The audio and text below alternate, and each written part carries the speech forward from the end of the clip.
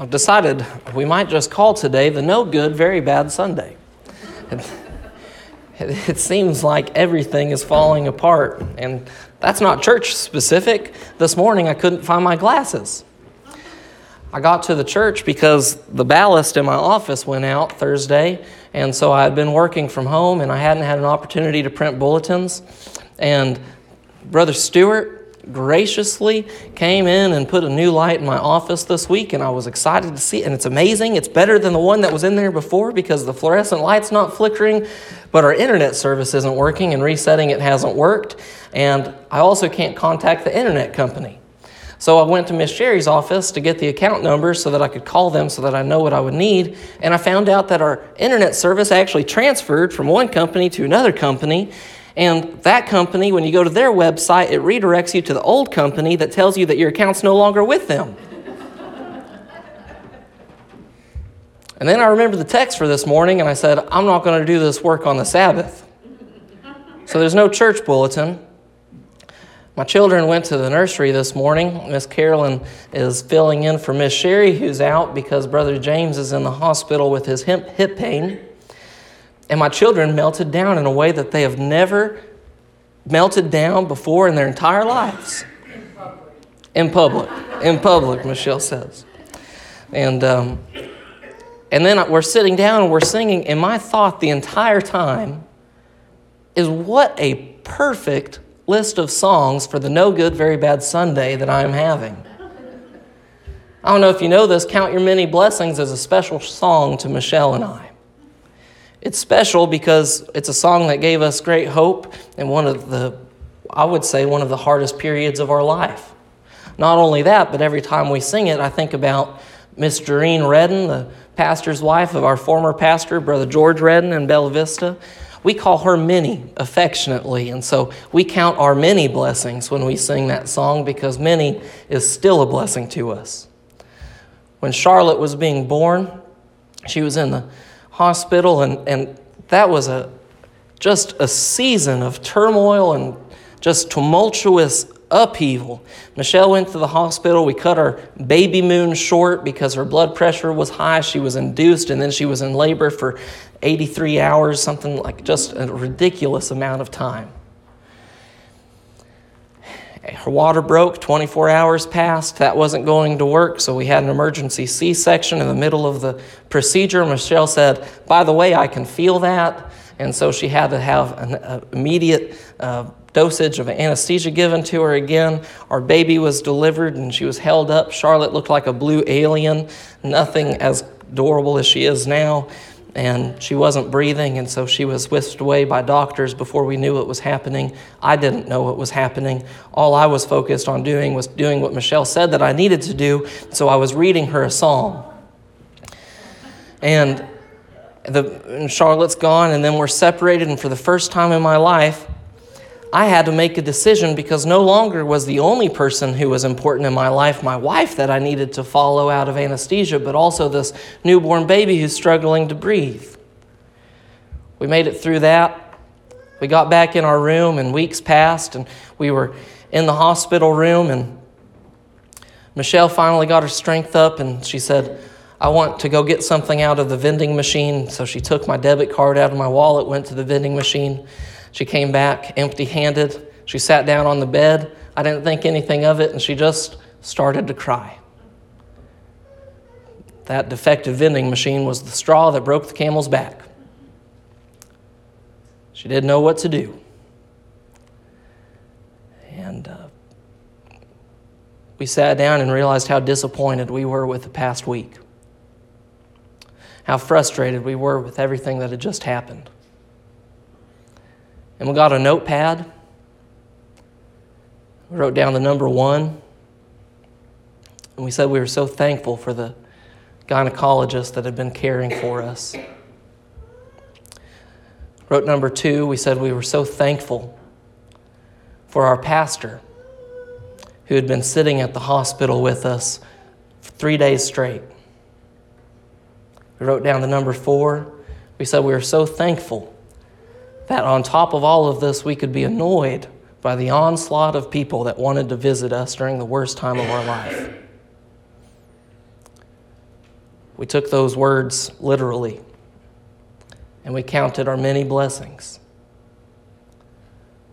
This morning, I can count my many blessings. I'm here with you all, and we have an opportunity to preach God's word. We don't need church bulletins. We need God's word before us, and we need to seek to understand it. I'm reminded of the turmoil that must have been happening in Israel when they returned to Jerusalem. I think it's easy to skip past. If you've not been with us or you're visiting with us for the first time, we've been going through the book of Nehemiah for some time now, and what we've found is not only has God led the people of Israel in rebuilding the wall after the Babylonian captivity, but now he seeks to rebuild and reconstruct what is their spiritual worship. What does revival look like? And certainly in our day and time, revival is a word that has a lot of significance as it rings in our minds. Some of you, older than I am, probably remember when churches used to have these revival meetings. These times when they would bring in guest preachers, because what happens after time when you hear the same person speaking is you get used to their voice, you get used to the way that they formulate ideas, the way that they present information, and it seems like we just go to sleep. We need someone to come in and wake us up and remind us that what we're doing isn't just a corporate act of hearing someone stand up and proclaim the Word of God, but that it's a spiritual act of worship that we participate in together. That the things that we do, the mundane, the routine, these are actually disciplines that exist for the purpose of reshaping our brain. Physiologically, this is literal. Our brain is reshaped by the disciplines of worship that we practice. That such acts of worship actually construct in our thinking and the way that we go through life what it means to honor and glorify God. In this book of Nehemiah, so far what we found is that the people have most recently decided to recommit themselves to the promises that make them God's people, that they will be distinct. And last week we looked at this ideal community that they would form through these promises. This week we pick up in Nehemiah chapter 10. Looking specifically not just at the parties, that is, the people of Israel covenanting together amongst themselves, but now what are the terms of this commitment that they've made together? Before we read from our text, I pray that you already have your Bible open, ready to read along with me, but I would like to go to God and ask Him that He would give us the understanding as we read. Our Father in heaven, I thank you for this morning. Lord, I thank you for the way that you glorify yourself in the testimony of creation. And God, I ask that you would guide us this morning, that you would open the eyes of our hearts, that we might be able to behold the amazing truth found in your law. Give us understanding. In Jesus' precious name we pray. Amen. With your Bibles open in front of you to Nehemiah chapter 10, I will begin reading in verse 31. And if the peoples of the land bring in goods or any grain on the Sabbath day to sell, we will not buy from them on the Sabbath or on a holy day, and we will forgo the crops of the 7th year and the exaction of every debt.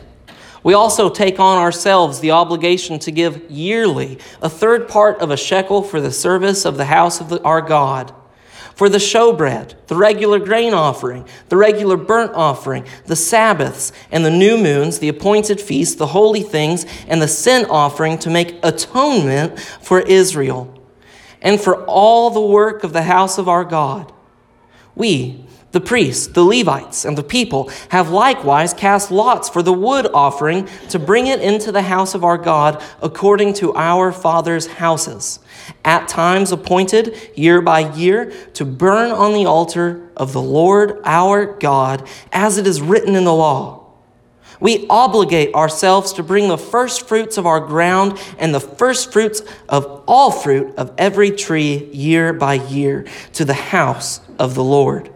Also to bring to the house of our God, to the priests who minister in the house of our God, the firstborn of our sons and our cattle, as it is written in the law, and the firstborn of our herds and our flocks, and to bring the first of our dough and our contributions, the fruit of every tree, the wine and the oil to the priest, to the chambers of the house of our God, and to bring to the Levites the tithes from our ground. For it is the Levites who collect the tithes in all our towns where we labor. And the priest, the son of Aaron, shall be with the Levites when the Levites receive the tithes. And the Levites shall bring up the tithe of the tithes to the house of our God, to the chamber of the storehouse. Isn't that an exciting passage of Scripture to read? And certainly, just looking at it this morning, if you haven't had your mind focused on what's taking place in the revival and reconstruction of Israel during Nehemiah's day, it would be easy to focus on, okay, they were developing some sort of social program that would reconstitute Israel and reestablish them so that they would be at least somewhat profitable for the time to come. We find something deeper, though, than just the social program of this reconstruction. Remember, the terms of this covenant do not exist simply as a covenant between Israel and God. This isn't a part of covenant theology. This is an example of a corporate people, collectively deciding that they would no longer identify with their individuality, but that they would identify with the people of God, that this would be what represents them, that this would be who brings them to God. And so they make a recommitment amongst themselves, a recommitment to honor God in the way that they live their lives. This is exceptionally practical in the life of the church. This is exceptionally applicable in the way that the church lives their lives, because I think the motivation for falling away from this in the past is clear. The motive for disobedience makes sense. By neglecting the Sabbath, the Israelites could stand to profit. By conducting business 7 days a week instead of 6 days a week, their business could be more successful. Doesn't that just make sense? What's the problem then? Why should they care about the seventh day? Why should it matter for them? Why does the church care or to honor the Old Testament commandment of honoring the Sabbath? It seems like I could be more successful. Even in school, if I study on the Sabbath, if I work or if I do the labors that it takes to take care of my house, all of these things could be more productive. Our attitude is the same as we approach this, but what stands out to me as remarkably significant is there is no greater commandment that God demonstrates more jealousy in keeping the Sabbath holy.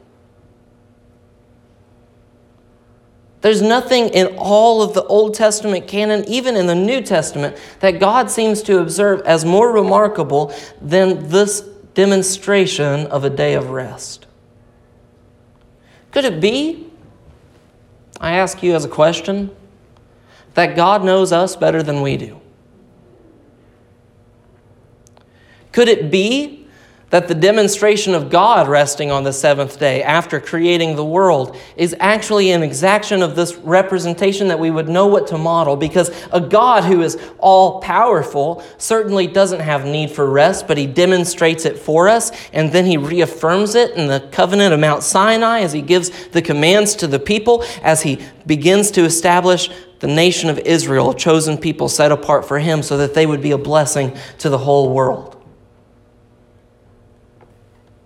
Could it be that while we might have the ability to work, to keep ourselves occupied, to even in observing a day of rest, to find ourselves restless, to not want to rest, to be distracted by the things that come, could it be that we're actually neglecting the reshaping of our mind that glorifies God? What do these commandments have to do in the practice of the church? In the face of a no good, very bad Sunday, what does our perspective have to do with the way that we face this? I think today many of us live in a way that would have been similar to Israel before coming back to Israel. We have a tendency to separate the practical part of our life from the spiritual. We have a tendency to say that this part of my life exists so that I can keep up with the world, and this part of my life exists so that I can be preserved in eternity with God. But there's no such separation in the way that God creates us. God creates us as relational beings with the purpose that we might have a relationship with Him. The very nature of humanity is born in the Imago Dei, or the image of God that is given to humans to have this special relationship. There's nothing else in the physical creation that has such a relationship with God, but you and I are created that we can have this, that we can be a part of it and that we can participate in it. And we separate that part of our lives from the way that we live. I go to work and I maintain my work relationships and I'm professional and I make sure I keep up a good reputation there and everything that needs to be done. And if I fall behind, well, I'll just work on the day that I'm not supposed to work. I can cut corners. I could even lead with deception and not answer every question or leave things out. I could defraud the system that's before me. Out of necessity, it even makes sense. And it's not spiritual so long as it's separated from my spiritual worship. Let's be reminded. Paul, writing to the church in Rome, in Romans chapter 12, says that you are the spiritual worship. To make yourself a living sacrifice on the altar of God. You know what the problem with a living sacrifice is? They keep crawling off the altar. We don't dedicate ourselves to God the way that we ought, because we give ourselves permission to justify the way that we live. What we find in God's law, and certainly this would have been the mind of the people of Israel as they entered into this covenant, as they spent weeks reading from the Old Testament, as they spent weeks in small groups, not just hearing it, but being ministered to, that they would gain a proper understanding. As Ezra stood up and read the law, as he prayed to glorify God, as they come together and they enter into this covenant, that they would do exactly what they said. That they would make themselves a special people, not even participating in the business of those that did not ascribe to God's law. That they would abstain from it so that God would be glorified. God honors those who are faithful to Him. We do not need to behave any way outside of God's will when He provides what we need. When we consider everything that is before us in this promise, especially in the commands of God, not only does He tell them to take the Sabbath off, but the seventh year is supposed to be a year of rest. Could you imagine taking a year off work? I know some of you are thinking, yeah, it'd be pretty cool. Can you imagine the anxiety of providing for your family with taking a year off work? For the nation of Israel, it meant not planting crops. It meant not harvesting their crops. Can you imagine the anxiety that would come with that? Leviticus 25, verse 18, God says to the people, "Follow my decrees and be careful to observe my laws, and you will live safely in the land.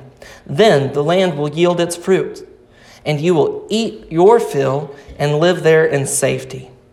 You may ask, what will we eat in the seventh year if we do not plant or harvest our crops?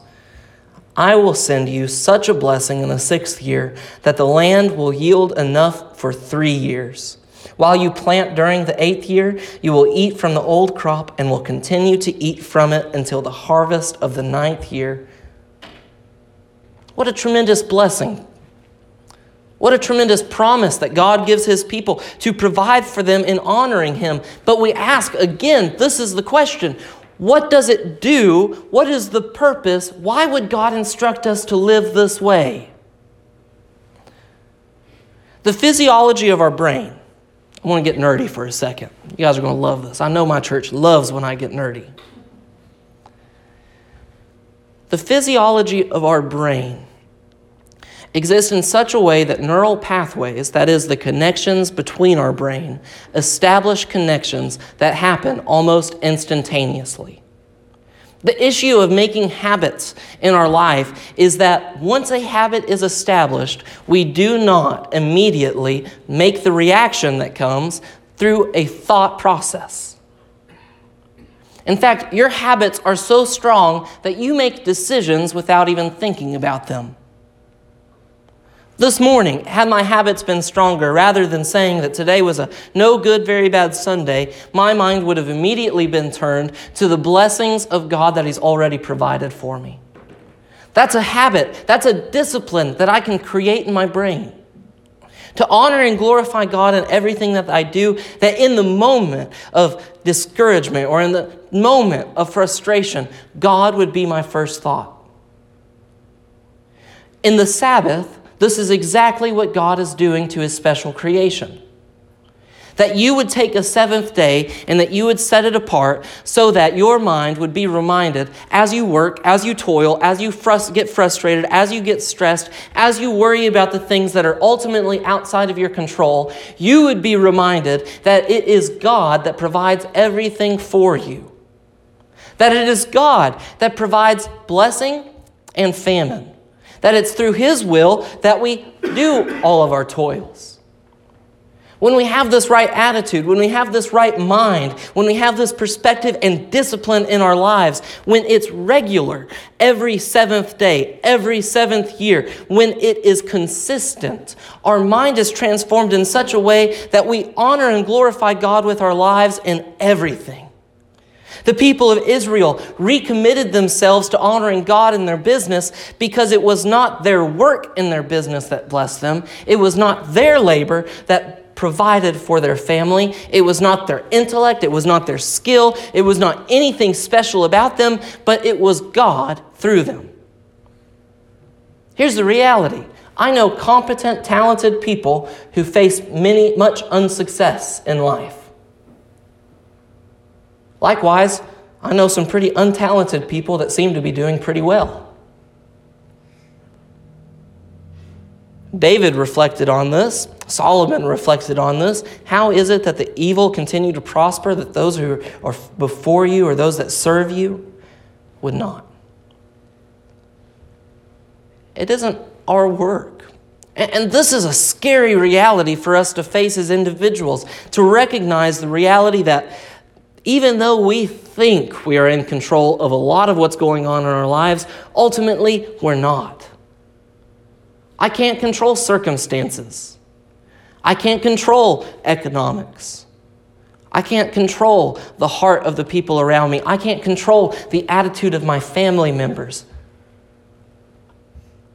All I can do is be faithful to God. And in that regard, my commitment to one another, my commitment as a church, this recovenanted commitment of the people of Israel, is that I would live in such a way that my mind would be shaped by God. They make a second commitment, though. And this is the longer portion of our text, that they would be recommitted to God in their support. They would be recommitted to contribute to the needs of the ministries that God has prescribed. There's two things that the people agreed to contribute to together. First, to do as God commanded, they promised the firstborn, the first fruits, and the tithe. The firstborn, these sacrifices, prepared the way ultimately for the death of Christ in their minds. This image or shadow that we find in the Old Testament points to the atoning work of Christ. And this is remarkable as we look at what the people did. They promised to make the sacrifices necessary, this is in verse 33, to make atonement for Israel.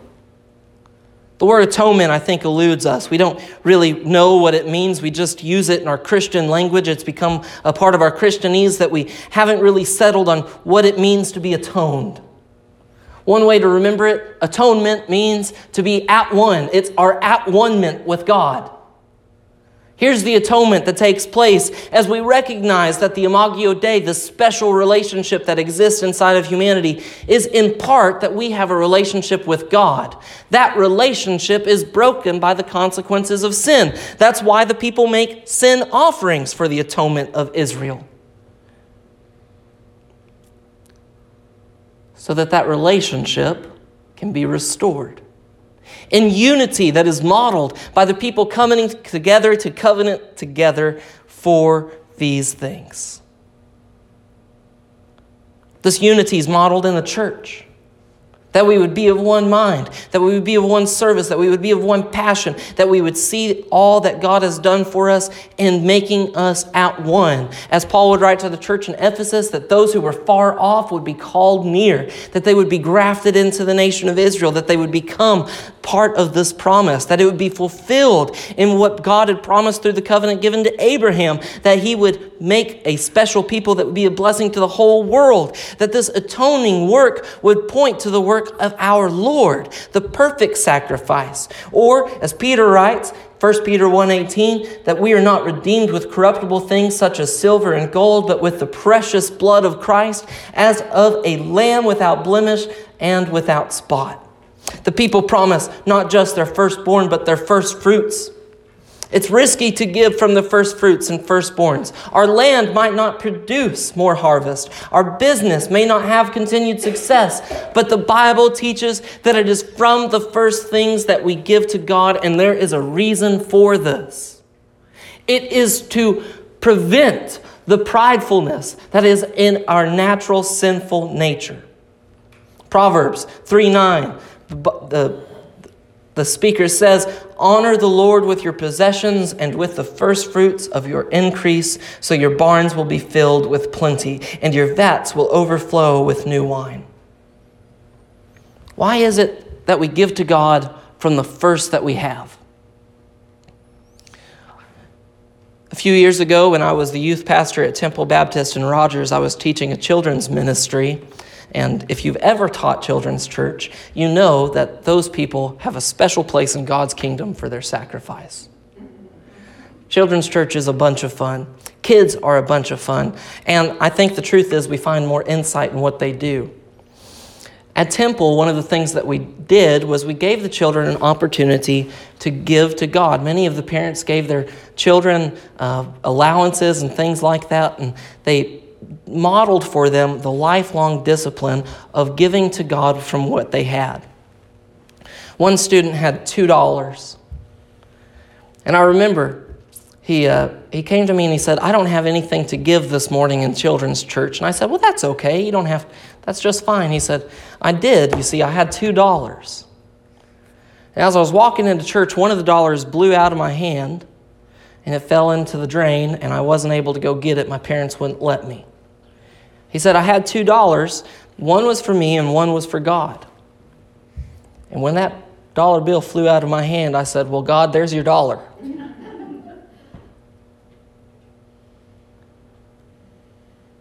It's a risky business to give with the first that we have.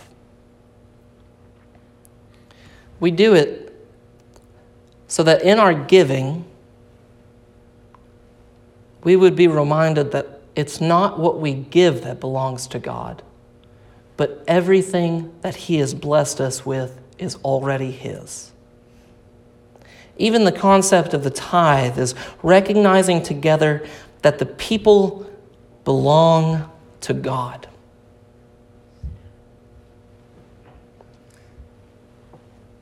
1 Corinthians reminds us we are not of our own possession, that we were purchased with a price.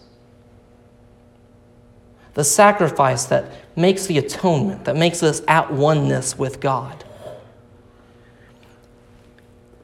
is the purchase of everything that we are. Our spiritual worship then before God is not an act of saying, "I've dedicated this portion of my life to you, God," but it is the act of saying, "All that I am is all for you.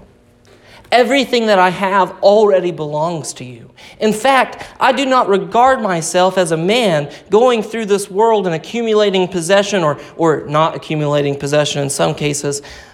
I exist in this world as a steward of everything that you've given to me. I exist in this world as already yours.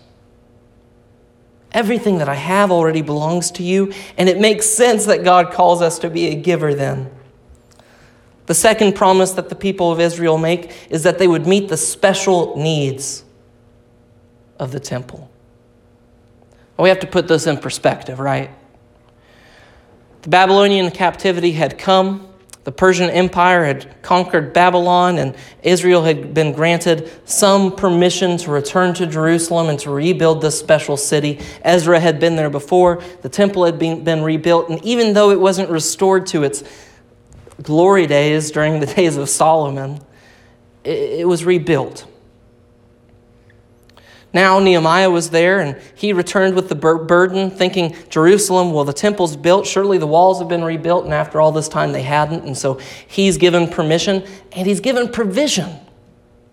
This is a theme in the book of Nehemiah, that God not only provides what he needs, but God provides the lumber, the workers, the safe passage, everything that he needs to return to Jerusalem to rebuild the wall.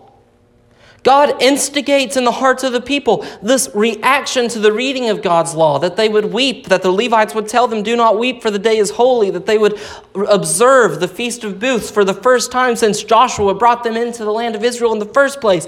And here they are recognizing that what led to such decay, what led to such spiritual decay, spiritual lethargy, falling asleep, what led to all of this was neglecting what God had told them to do in the beginning. And so the people of Israel, recognizing the special relationship that they're given with God, this atoning work to restore the relationship that they have with God, and recognizing that everything that in this world belongs to God as the creator and the rightful owner of it all, that all of their possessions already belong to them, their special relationship with creation, they also recognize the relationship that they have with one another. Well, this is the point of the covenant. If it's not with God, why does it exist? Why would the people covenant together at all? And here it is. To define their special relationship with one another. I wrongfully thought that the covenant, not only in Nehemiah, but also in church covenants and things that we use of that documentation in church documents, I thought that this was an expression of our understanding of what the church is. I was wrong. Some of you know that our church has been going through the process of evaluating our covenant, and we've elected a group of people who are diligently doing this work. And I encourage you to speak with them and to visit with them about that process, because they probably need someone to complain to about how much reading I've given to them. I've asked them to do research and to read chapters of books and all of these different things. I haven't counted how many pages it is because I'm afraid I'll be ashamed. Here's what we've learned so far in this process. The covenant actually isn't an expression of ecclesiology or what the church is. It's an expression of anthropology or what humanity is. The covenant doesn't exist as an expression of our understanding about what the Bible says about the church. It exists as an expression of our understanding of humanity. Our sin nature, even in being redeemed, even in being regenerate, especially in our culture, is to place our emphasis and our understanding on who we are as individuals. Who we are as an individual person, what makes me unique, and therefore, what makes my special relationship with God unique. But what we find in the Bible is that God does not call individuals, He calls people. Certainly, our salvation belongs to us. No, I am not saying that the salvation of our parents will save us. I'm not saying that we can rest secure that we belong to a Christian community. Even your church membership will not save you. Even the ordinance of baptism will not save you. Even observing the Lord's Supper will not save you. Even having good friendships will not save you. Your salvation is certainly, it belongs to you. It's an individual response. But what we find is that God's people do not exist as individuals. They're called together. They're called to community. Why? Because we're easily discouraged. Because we easily neglect the things of God. Because we're fallible. Because we live with blind spots. Because we think that we know more than we do. Like me, thinking that the covenant was an expression of ecclesiology when actually it's an expression of anthropology. And I needed community to show that to me. I needed people alongside me to discover this truth, and I believe we have found it. I believe that we have searched God's Word. I believe that we've read from those who have searched God's Word, that we have a clear understanding of this, and this is remarkable as we look at what it takes to uphold God's law, that we would provide for His ministries. In Nehemiah, they said that they would provide for the temple, or that they would have a special wood offering that would be brought together, that they've taken tickets for each other and had this sort of drawing that they would have select times and seasons that they would do this. Because they recognized that they had neglected the house of God. Not only should we be committed to glorify God with the way in which we make money or the way in which we live our lives, that we should recognize that there's no part of our life separated from our spiritual worship, but we should be committed to God to use our money in a way that glorifies Him. If it already belongs to Him, we should honor and glorify Him with it completely. The Bible teaches that His people should be givers, and this is because the practice, the discipline of giving, changes our view and approach to the Word of God. When we live with a mentality of famine, we hold on to our money, we hold on to the things that we have, and we rely ultimately upon ourselves. We rely on our ability to make things last, rather than relying on the one who provides all things. This principle is demonstrated in the great clarity throughout the New Testament. 1 Corinthians 16, verses 1 through 4, affirm that we should be giving regularly, that we should plan to give, that we should give proportionally, and that we should give privately. 2 Corinthians chapter 9 affirms that we must give freely and that we must give cheerfully. All of these things are pointing to the fact that what God has established, He's asked His people to provide for, that they would be effective in all that they do. The people of Israel reached a place of spiritual decay because they had turned away from what God's commandments had told them to do. They had made their spiritual worship a secondary issue in their lives. They'd relegated the authority of the Old Testament worship to someone else, and they had disassociated themselves from it. If we're to recognize that God has made us relational beings, to have a relationship with Him, a relationship with creation, and a relationship with one another, then we also have to recognize that this relationship with one another is what stirs us up into action. It is what our individual contribution to corporate worship is what maintains the spiritual worship of God. I think what I just said was very confusing. Because here's what we're kind of putting on two hands and navigating. I have an individual salvation that belongs to God, and I have a community that stirs me up, that I identify with. That the act of atonement takes place through God identifying with humanity, that we could identify with Him. Well, how do these two things reconcile together? How do they make sense? How do I balance who I am as an individual with my corporate identity or my communal identity as a people of God? How do these two things live in harmony? They're both presented in the Bible. That tells me they don't contradict each other. That means that they must be harmonious. And it's the act of individually contributing to this corporate body that makes sense. It's the act of our individual participation that begins to make it take light. Here's the best picture that I can think of. When the church stands and sings, and perhaps you don't sing. Perhaps you just go along with the tune, but You don't really sing. Maybe you're embarrassed. You don't want the person sitting next to you to hear how out of tune you are or how the cold that you just recovered from has affected your voice.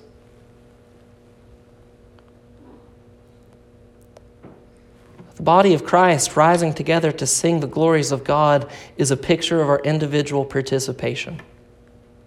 In the Old Testament system, they had this practice of sacrifice. They had this practice of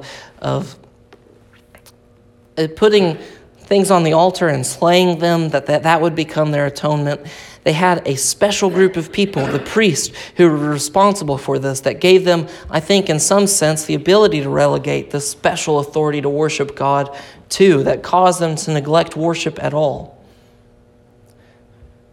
But under the covenant of grace in the New Testament, what we are under, we are told that we are the high priest. We're taught that each Christian is a priest. In Baptist life, we call that the priesthood of the believer. That our spiritual worship comes not just from the way that we live our life, but it comes from the motivation that causes these things to sprout forward. I'm sure many of you who have been in church your whole lives have heard passages like this that talk about the sacrifice and the tithe, and you've heard preachers ask you to up your giving or up the way that you contribute. I'm not asking you to do that this morning.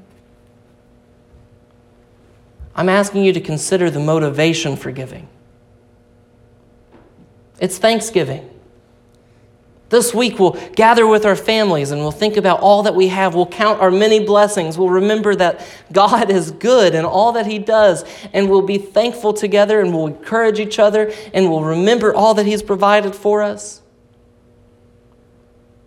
Have you allowed the spiritual worship of the church to fall asleep?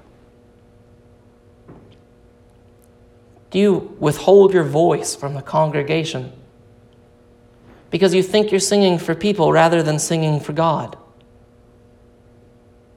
When we give, it is an act of spiritual worship and setting right that in our minds and in our attitudes we have already been compelled that everything that we have belongs to God, that all that this is His, that we give to Him out of obedience and out of worship. And it's an act of worship as we give to the needs of the church, as we contribute to the ministries that we support, as we contribute and provide for missionaries who are planting churches, as we serve God with our possessions. We recognize on the seventh day, we recognize regularly and with scheduled routine in a planned and proportional way that everything that we have belongs to God, and we remind ourselves of this.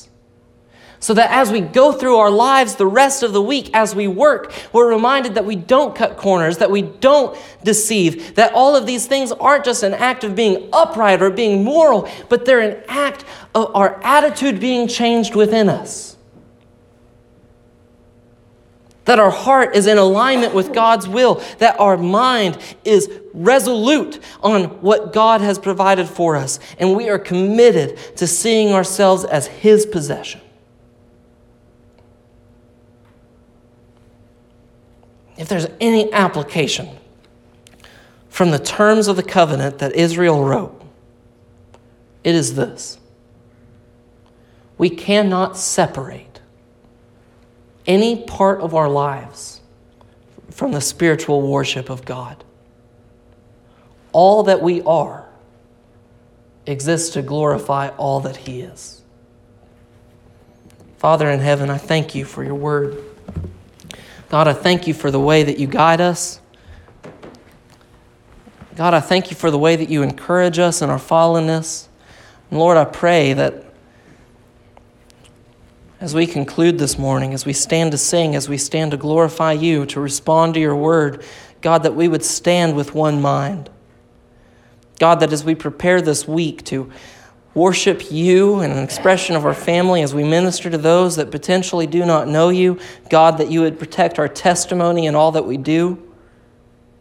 God, that we would be identifiable as a special people of Your own possession. In Jesus' name we pray, amen. Would you stand with us as we sing?